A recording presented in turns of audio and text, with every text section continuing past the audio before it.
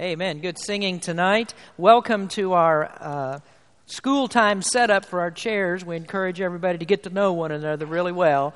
So that's why we got you all here in the middle tonight, where I can keep my eye on you, so I can see very well if you're going to sleep and what's happening back there. So I'd like you to open your Bibles to Ephesians chapter 5, if you would please. Ephesians chapter 5.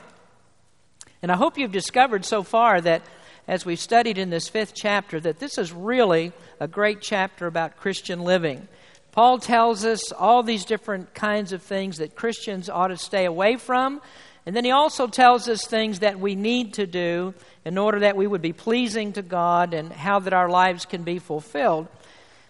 We wonder, how can Christians be happy when there's so many things that are going wrong in the world and it seems like things happen in our lives all the time? How can we demonstrate a life of contentment? Well, we find it right here in this 5th chapter as we close out the chapter in the next few weeks, talking about the filling of the Spirit and the demonstration of the Spirit's filling. And whenever you are filled with the Spirit, you will be a content person. So this message is the second part of the one we began last week about the filling of the Spirit and how that shows in our Christian lives. We're going to read tonight from Ephesians chapter 5. So if you'd stand with me, please. We're starting with verse number 18. We'll read down to verse number 21. Ephesians 5, verse number 18. And be not drunk with wine, wherein is excess, but be filled with the Spirit, speaking to yourselves in psalms and hymns and spiritual songs, singing and making melody in your heart to the Lord, giving thanks always for all things unto God and the Father in the name of the Lord Jesus Christ, submitting yourselves one to another in the fear of God. Our Heavenly Father, we thank you for the reading of your word tonight. We just ask you, Lord, you'd help us to study and learn and use something here that we can apply to our lives. We just thank you for it. In Jesus' name we pray. Amen. You may be seated. We noticed in our study last week, in verse number 18, that Paul says, be filled with the Spirit. And we see here that Paul did not immediately launch into some kind of explanation about the demonstration of the filling of the Spirit and how that's shown by all different kinds of sign gifts that God has given us. There are many people who look at this scripture and they think about Ephesians 5:18. The first thing that comes into their minds is Paul must be talking about these special gifts that you get, about healing and speaking with tongues and all these different kinds of things and prophecies. But we notice that Paul doesn't say anything about that at all. Now, those that are involved in charismatic churches today would have you believe that speaking in tongues was something that was very common among New Testament Christians, and the way that people demonstrated that they were filled with the Spirit was they spoke in these special ecstatic languages. But if we look at the New Testament just a little bit closer and investigate it, we find that in the book of Acts that has to deal with the power of the Holy Spirit in the church, that speaking in tongues was really not a common thing among New Testament Christians. In fact, as we look at the book of Acts, there are at most 3 instances, probably only 2, where the Bible says that anyone in the entire book of Acts spoke with tongues. Back in the 1st century, the use of tongues was already dying out. And finally, at the end of the 1st century, when the apostles had died and when the scriptures were completed, there's practically no demonstration of any types of these kinds of things all the way through Christian history, all the way up to the 20th century.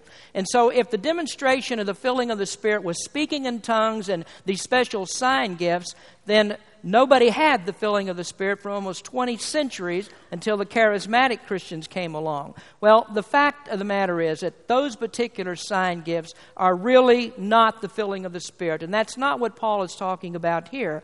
He gives us evidences and he gives us consequences of the filling, but he says nothing at all about those particular sign gifts. But Paul does tell us something here. He does give us some information about the demonstration of the filling of the Spirit. Last week, we began talking about the inward experience of filling, and that's the filling of the Spirit that begins to work in your heart. And Paul equates it here with making melody in your heart to the Lord. In last week's lesson, we talked about music And Paul speaks here about psalms and hymns and spiritual songs. And a person who is a Spirit-filled Christian will find out that these kinds of singing, these songs, these hymns, the spiritual songs begin to well up in his being. He begins to bubble over in these things, and he really wants to sing to the Lord. So a Spirit-filled Christian is a singing Christian. A happy Christian is a singing Christian. And it really doesn't make any difference if you sound like a bullfrog when you sing or you can't carry a tune at all. God's not really interested in the sound of your voice. What He's interested in is, do you have a heart that really wants to praise Him, a heart that really wants to sing? Is there joy deep down in your heart? We talked about last week the functions of music, why God gave us music.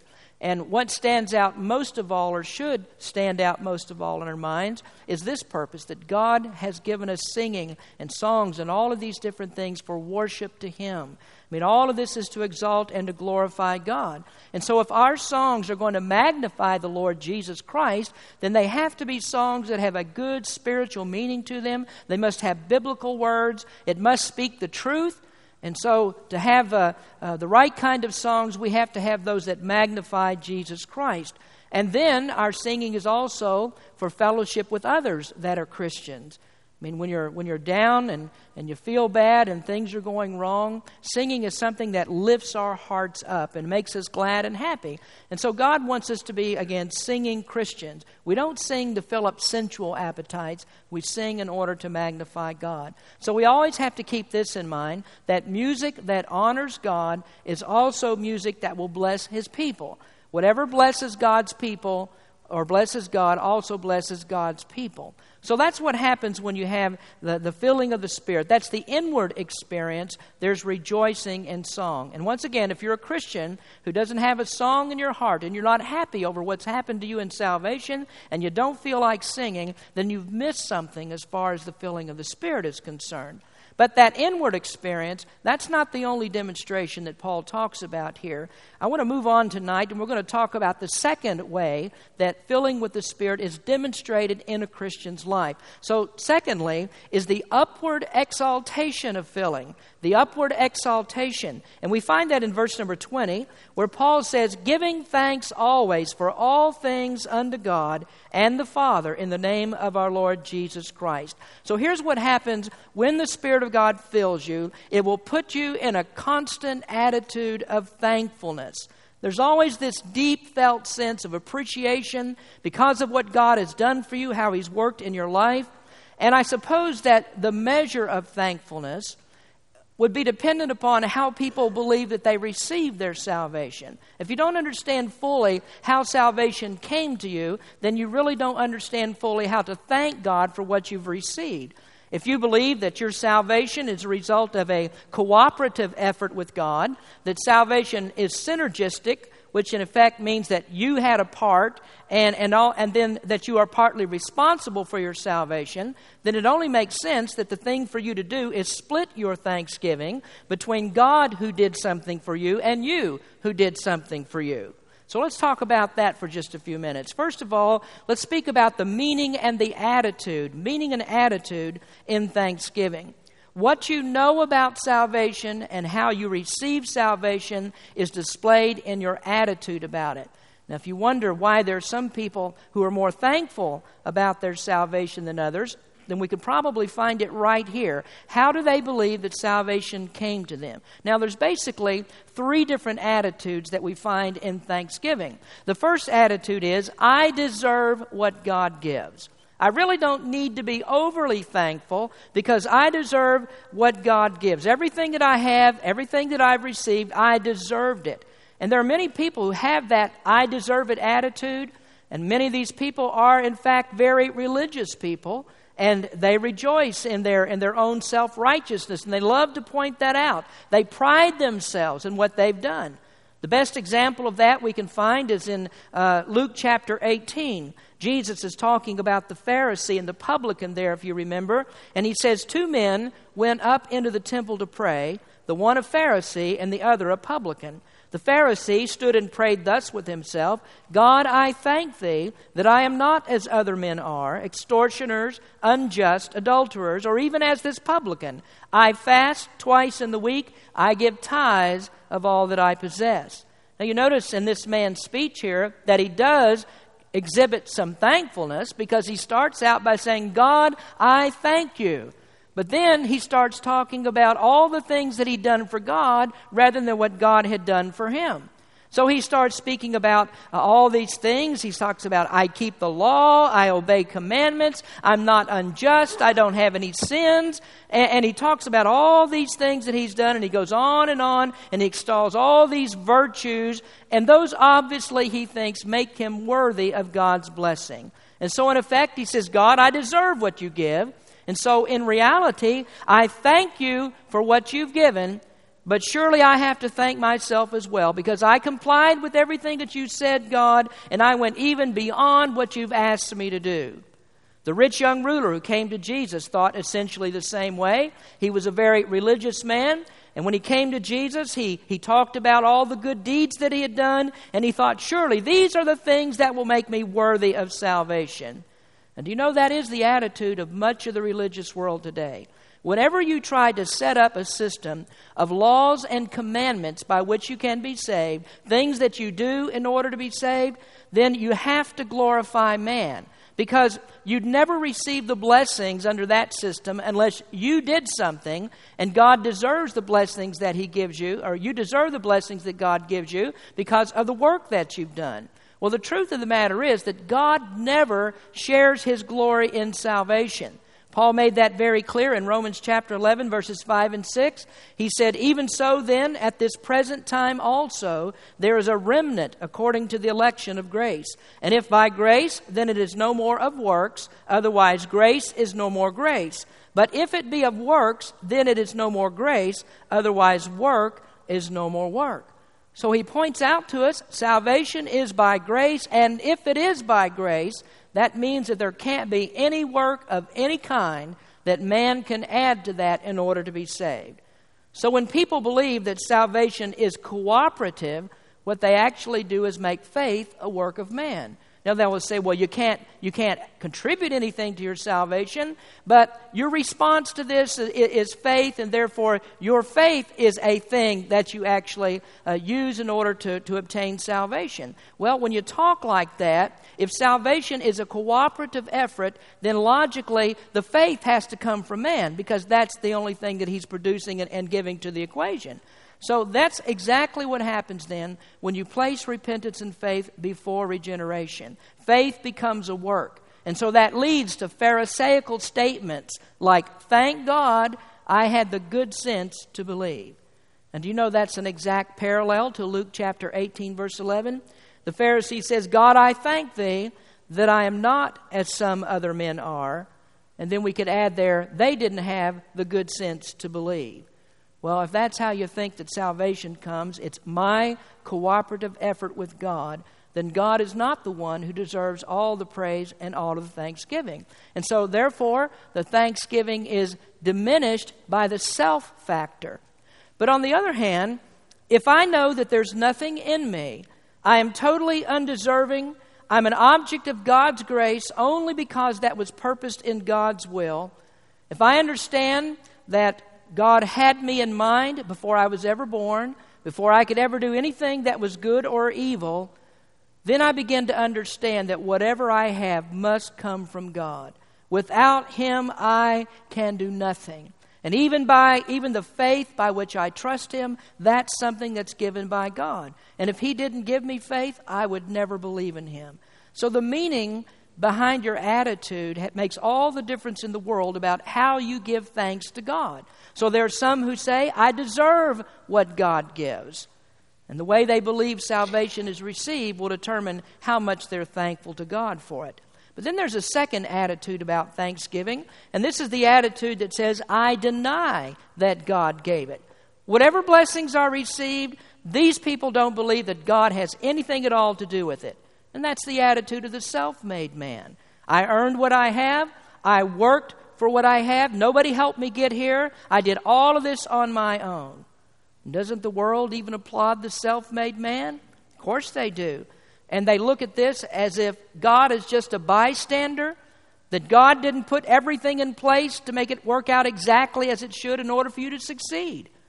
Jesus gives an example of this kind of person also. If you have your Bible there, turn in your Bibles to Luke chapter 12, verse number 16. Luke 12, verse 16. And this is the parable of the rich farmer who sowed his fields, and the harvest came, and he reaped bountifully, but he never stopped to thank God for it. Look at verse 16 in Luke chapter 12. And he spake a parable unto them, saying, The ground of a certain rich man brought forth plentifully. And he thought within himself, saying, What shall I do, because I have no room where to bestow my fruits? And he said, This will I do. I will pull down my barns and build greater, and there will I bestow all my fruits and my goods. And I will say to my soul, Soul, thou hast much goods laid up for many years. Take thine ease, eat, drink, and be merry. But God said unto him, Thou fool, this night thy soul shall be required of thee. Then whose shall those things be which thou hast provided? So is he that layeth up treasure for himself, and is not rich toward God. So here's a man who planted a crop. When the time of the harvest came, his fields brought forth so abundantly that he was unable to collect it all and to hold it all. He didn't have enough barns to store it all. But here's a man who never stopped to thank God. He never thought about what God had done for him, and he never even thought about giving some of what he had to others. Now, I want you to hold on to that thought for just a minute, because we're going to come back to it a little bit later. But this man did not think about who sent the rain for his crops. He didn't think about who provided that good soil for them to grow in. He said nothing at all about the sun that God gave to help those crops to grow. Instead, all he was interested in was what he had, and not giving thanks to God at all. So the Bible says here that this man was sorrowful because he didn't have room for everything that God had blessed him with. Now, Matthew Henry has a very insightful comment on this. He says, He afflicts himself with this thought, What shall I do, because I have no room where to bestow my fruits? He speaks as one at a loss and full of perplexity. What shall I do now? The poorest beggar in the country that did not know where to get a meal's meat could not have said a more anxious word. And so he looked at all that he had, and he never stopped to thank God. Doesn't that sound like most Americans today? People are stepping all over themselves, making more and more money all of the time. We live in the richest country of the world. Most of us have 2 or 3 cars. We have fine houses to live in, markets that are filled with food, everything that the heart could possibly desire, and yet we don't stop to thank God about it, for it. Things get better and better and better, but we don't thank God. And if we do get into an attitude of thankfulness, who do we thank? Oh, we thank politicians because they have such good economic policies, and that makes things so good in this country. Or we thank ourselves because we are so industrious. We're such hard workers. Thank ourselves for what we have. But who stops to thank God? And so instead of making God prominent in everything that we do, what's happening in America, we keep shoving God out the door. I mean, more and more, we're trying to push God out of all areas of society. Now think about this. Our forefathers came to this country and they thanked God for what they had. But folks, we're more interested in punishing people who have faith. I mean, today we have to have organizations like the Christian Law Association that protects our freedoms that were first of all granted by God, then codified in American law by those who gave us the Constitution. And we have to have those kinds of organizations. I've related this story several times to you about when I was working in Florida. I was there by myself for about a year. My family was here, and so I spent a lot of time by myself. I went to church by myself. But after church on Sundays, I would always go to a restaurant there in Florida to eat. And I noticed right away how much different it is eating in a restaurant there than it is eating here. When you sit down to a meal there in a public place, there are people all around me that are bowing their heads and they thank God for their food.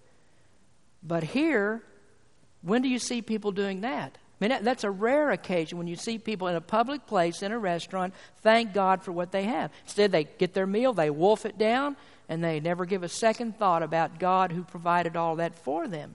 In July, when we were in Kentucky, we were there on a Sunday, and after church, we had a rather large group with us, and we went out to eat, went into a restaurant there, and the owner, or the manager of the restaurant, came up to our party, and he sat down there and talked with us for a while about church and about our faith, and thanked us for being there and all of that, and respected what we were doing because we just came from church. But I was eating out here the other day, and we bowed our heads to thank the Lord for our meal, and the waitress came, and she interrupted while we were praying. And she started talking, and she started putting down the plates, and she acted like, man, this is just a bother. You're taking up my time here because you took time to pray. Well, this is the way things are going in America today. We are just not thankful for what we have. And so we keep pushing God out of the way. And what's happening right here in California, eventually that's going to spread to the rest of the nation because people today just do not realize where our freedoms come from. We don't respect God for the blessings that He gives us. And more every single day, we're no longer thankful. And even Christian people are caught up in this because we are so busy in this dog-eat-dog world today that we're so worried about getting ahead that we don't stop and thank God for everything that He's given. God has given us the health and the strength to work and to make these things, and He deserves the honor and the thankfulness and the praise for that. Now take your Bible again here and turn to Deuteronomy chapter 8. We're looking at the Bible tonight. We're studying the Bible, so let's just look at some more of what God has to say about this. If you find Deuteronomy chapter 8, Moses is speaking in this chapter to the children of Israel. He's preparing them before they go into the promised land, and he has some things to say about remembering what God has done. If you look at chapter 8, verse number 13, it says, "And when thy herds and thy flocks multiply," this is Moses speaking, "and thy silver and thy gold is multiplied, and all that thou hast is multiplied, then thine heart be lifted up, and thou forget the Lord thy God, which brought thee forth out of the land of Egypt from the house of bondage, who led thee through the great and terrible wilderness, wherein were fiery serpents and scorpions and drought, where there was no water, who brought thee forth water out of a rock of flint, who fed thee in the wilderness with manna, which thy fathers knew not, that He might humble thee, and that He might prove thee to do thee good at thy latter end. And thou say in thine heart, My power and the might of mine hand hath gotten me this wealth. But thou shalt remember the Lord thy God, for it is He that giveth thee power to get wealth, that He may establish His covenant, which He sware unto thy fathers, as it is this day." Now, if you look at those first verses, that sounds a whole lot like where America is today.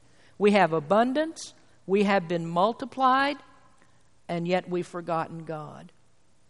Our religious leaders came here for our forefathers came here for religious freedom. They endured tough times. They went through some terrible circumstances, but they continued to pray. They read the Scriptures, and they honored God. And you know what God did? He prospered the nation. He blessed it. But now that we have all these things in America today, we're in denial of where it came from. And so we're saying exactly what the children of Israel were about to say, "My power and the might of my hand hath gotten me this wealth." You remember that revisionist history that I told you about before is being taught in our high schools today? In our school textbooks, I think even in the lower grades, they've taken out all the references to God in the celebration of Thanksgiving. And so in the high school and other textbooks today where it talks about Thanksgiving, they talk about that first Thanksgiving where the pilgrims brought in their harvest. They'd made it through some really tough times, and they sat down and they gave thanks. And you know who they say they gave thanks to? The Indians. They thanked the Indians. So we deny what God gives. But we need to be thankful because it's God who's given us the power to get wealth. So these are two attitudes that people have. I deserve what God gives, or I deny that God even gave it. But there's yet a third attitude, and this is the one that comes from a heart that's filled with the Spirit. This attitude says, I desire to give back to God. Well, how do you give back to God? God doesn't need our money, does He? There's nothing that we can do for God that can make Him any happier than He is, because God is already supremely happy. So how do you give back to God? Well, I think you start by acknowledging, as Moses told the children of Israel, that it's God who has given us all things. We start with that, and we thank Him for that. But thanksgiving has feet on it. Did you know that? True thanksgiving really has feet on it. That means there needs to be a demonstration that we're thankful to God. So let's go back to that parable once again in Luke chapter 18. Remember I said, now hold on to this thought about that rich farmer who had the bountiful crop, but he sorrowed because he didn't have room to put it all. And so rather than thanking God and sharing with others, he was just sad that he didn't have room. Let me go back to another comment that Matthew Henry made. He says, it was folly for him to hoard up what he had and then to think it well bestowed. There will I bestow it all, as if none must be bestowed upon the poor, none upon his family, none upon the Levite and the stranger, the fatherless and the widow, but all in a great barn. How do you give back to God? Well, you do it by displaying God's character. And isn't that what this is all about? The demonstration of the Holy Spirit? How do we show the Holy Spirit lives within us? We begin to display God's character. Well, what's God's character? Well, God was somebody who gave us the very best that He could give. He gave His only begotten Son. And so the way that we give back to God is begin to give things to other people, to help other people, to share some of what we have with them. Now I said God doesn't need money. He certainly doesn't need that. God doesn't personally need money, but His work does. God's work needs money. And so He's told us that we need to tithe. We need to bring our offerings. And as we do that, that's a demonstration of our appreciation to God. So God doesn't need the money, but His work does. And as we bring our tithes and offerings in, that enables us to preach the gospel of Christ and to spread the good news all around the world. So sharing the gospel with others, that's a way that we give back to God. And if we can't do it personally in all these other places out there, we can help do that by bringing in our tithes and offerings to our church. And folks, it is really the height of ingratitude to receive from God and receive from God and receive from God and never give anything back to Him. Now, I was talking to a lady on visitation the other day, and she said, does your church require a tithe? Now, I get to ask a lot of questions when you're talking to people about the Lord, and that kind of surprised me at first. The first question she asked me, does your church require a tithe? And I said, well, yes. Well, we do teach that tithing is the Lord's command, and Christians ought to tithe. And she said, well, I don't have the money to tithe. And I suppose that was a lead-in to an excuse of why I can't go to church, because I can't afford to tithe. And so I said, well, here's the thing. When Jesus saves you, you learn that God does more with 9/10 than you could ever do with 10/10. But the tithe is not all that we give. When we give back to God, we give of ourselves, we give our service, we give time, we give our bodies. All of that's giving back to God. So we need to be thankful to the Lord. And a person who has a heart filled with the Holy Spirit, he understands this better than anyone in the world. Everything belongs to God anyway. That's first. Everything belongs to God. And you learn you can never outgive God. The more that you give, the more God gives. Now, perhaps some of you might need to question your attitude and thankfulness. Do you have a desire to give back to God? I think there's a lot of Christians who will bring tithes and offerings to church, but they simply do it out of obligation. You ought to give more than just out of obligation. You ought to have a desire to give back to God because of the thankfulness that you have in your heart. So that's the attitude in thanksgiving, and the proper one. I desire to give back to God. Now let's go on and let's finish with this. The measure of your fortitude in thanksgiving. There are different levels that measure where you are in thanksgiving. And what you have to do here, you have to get all the way up to level number 3 that we're going to talk about, that tells that you are a Spirit-filled Christian. Now, level number 1 is the easy level. And this is where you give thanks for good things in the past. See, when you're sailing along smoothly and everything's going fine, that's when it's easy to give thanks to God. If you've been ill and you've just gotten over that illness, well, that's a good time to be thankful, and it's easy to be thankful. If you've been in financial problems and worried about financial matters, and all of a sudden you get a raise at work, you get some bills paid off, well, when you get all that done, then it's easy to be thankful for God. So you thank Him for the things that He's already done.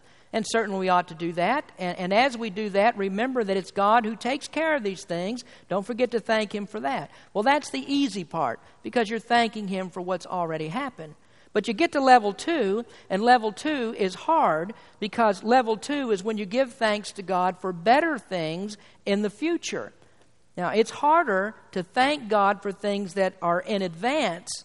I mean, advance of Him actually do anything. I mean, you believe and you accept by faith that God's going to do something. And this is why this is a little bit harder, is because this requires your faith. You don't know what's coming, but you expect God will bless, God will take care of your need, God's always there, and so you can thank Him in advance for what you already know what He's going to do.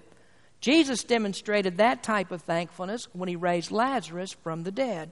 He walked up to that tomb, walked up to the tomb of the dead man, and He told them to take the stone away.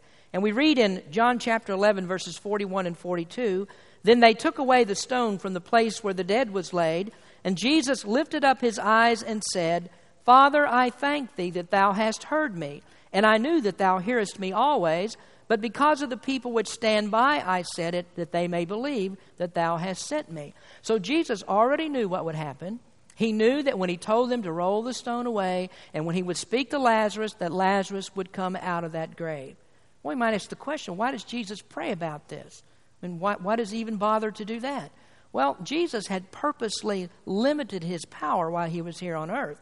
And so He prays to the Heavenly Father, and He thanks Him in advance, because He knows that whatever the Father is going to do is based upon His obedience, His perfect obedience to God's will and to God's way. So He thanks God in advance because He knew that Lazarus would come out of that tomb. Well, that kind of thankfulness requires a greater spiritual maturity, because here we are, we're thanking God for unknown favors, for unrealized blessings, but we truly do expect that God is going to do this for us. Well, that's a harder type of thanksgiving. But level number 3 is when you really reach maximum level of spiritual maturity. Level 3 is the hardest, because this is when you thank God for bad things in the present. Are you able to thank God for bad things in the present? Can you thank God when you're in the midst of some kind of pain or tribulation? Can you thank God when your mom or your dad is dying and it looks like there's no hope? Can you thank God when a child has been taken away from you? Can you thank God for serious accidents and different harms that come? Can you thank God if you're facing bankruptcy, when failure and financial failure seems to be imminent? Can you thank God for that? Or could you even thank God when physically yourself, you're sick, you've got some terrible disease, something's going wrong? Can you thank God in all of those times? Well, when you're filled with the Spirit and you begin to thank God in those times, that's a demonstration of greater filling. A few weeks ago, I pointed you to a Bible passage in Habakkuk, the book of Habakkuk, and I said, now I need everybody to underline this in your Bible. So you probably already got it underlined. I know everybody obeys everything that I say. But Habakkuk chapter 3, let me read it to you, verses 17 and 18. It said, although the fig tree shall not blossom, neither shall fruit be in the vines, and the labor of the olive shall fail, and the field shall yield no meat, the flock shall be cut off from the fold, and there shall be no herd in the stall. Yet I will rejoice in the Lord. I will joy in the God of my salvation. You remember what I said about that? I gave you my translation of this. And I said, though I lost my job last week, and my rent is due next week, though my son took the car out last night and ran over a fire hydrant, though the 2-year-old fell and broke out her 2 front teeth, though my mother-in-law is coming to stay for 3 weeks, though my gout and my bursitis is acting up, yet still I will rejoice in God because He is my salvation. That's the kind of thankfulness that Job had. When God allowed Satan just to batter Job from one side, up one side and down the other, he was still thankful and never doubted God. His flocks and his herds were destroyed. His servants were taken captive. His sons and his daughters were killed. His financial empire was completely gone.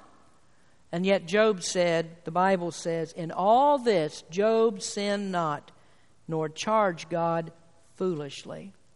In fact, when his wife protested, she said, Job, you can't go on like that. You can't thank God for this. You've got to curse God and die. Do you remember what Job said to her? He said, Thou speakest as one of the foolish women speaketh. What, shall we receive good at the hand of God, and shall we not receive evil? In all this did not Job sin with his lips. Paul was one who was able to give thankfulness in all kinds of trials. He's the one who wrote 1 Thessalonians 5:18, In everything give thanks, for this is the will of God in Christ Jesus concerning you. How could Paul write things like that? I mean, here's Paul. He suffered shipwreck and beatings.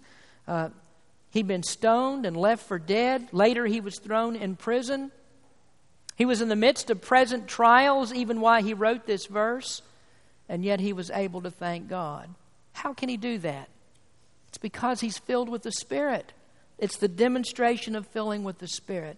Now, folks, if you can only thank God when you're up on the mountaintop and things are sailing along smoothly, and you can't thank God for the deepest valley that you're in, then you haven't yet learned what it means to be filled with the Spirit. So we have this inward experience of filling. We have the upward exaltation of filling. And those are demonstrations of the Holy Spirit's presence. Now let's finish tonight's lesson with this thought. If not for Christ in your life, it is foolish to be thankful for everything. Romans 8:28, all of you know it says, For all things work together for good to them that love God, to them who are called according to His purpose. We know the verse. But if a person doesn't know Christ, all things do not work together for their good. Now, a person who doesn't know Jesus, every day that he goes on in that state, not knowing Christ, every sin that he commits compounds, and it just increases the eternal punishment in the fires of hell. So you could never go to a lost person, and I've seen this happen so many times. People try to comfort those that are lost by saying, well, everything's going to work out all right. Everything will turn out fine. Well, you can't tell a lost person that because, first of all, he doesn't really believe that anyway. And you can't even convince a lot of Christians of that everything's going to be all right because God's in control. So how are you going to convince a lost man of it? But here's the thing. When you know Jesus Christ as your personal Savior and you've been filled with the Spirit of God, you know that Christ ever lives to make intercession for you. And He's able to take every bad experience that you ever go through, and somehow God's going to strengthen your faith through that. And then He also promises, I will reward you for your patient endurance. Then you know that you can give God thanks for anything. If you truly believe that, you can give God thanks for anything because you do know exactly what He says. If you patiently endure it, God will reward you and He will work it out for your good. So we just continue to exalt Him. We praise Him. No matter what comes into our life, we just continue to thank God. So Paul says, giving thanks always for all things unto God and the Father in the name of our Lord Jesus Christ. So we've covered here two ways of demonstration of the Spirit, inward experience and upward exaltation. And next week we're going to come to verse number 21, and this one might puzzle you a little bit, but we're going to talk about verse number 21 and find out another way that the filling of God's Spirit is demonstrated in a Christian's life. Let's pray. Our Heavenly Father, we do thank You for Your word. We thank You for the comfort that we receive from it, knowing, Lord, that You are in charge of all things. And no matter what comes into our lives, no matter how bad things are, if we just learn to be thankful that You turn everything around and it always works out for our good, and help us to realize, Lord, that that promise is only to those who know You. No one who doesn't know You has a promise that things will work out fine. So, Lord, we just praise Your name. We thank You. We give You the praise for all things. In Jesus' name we pray. Amen.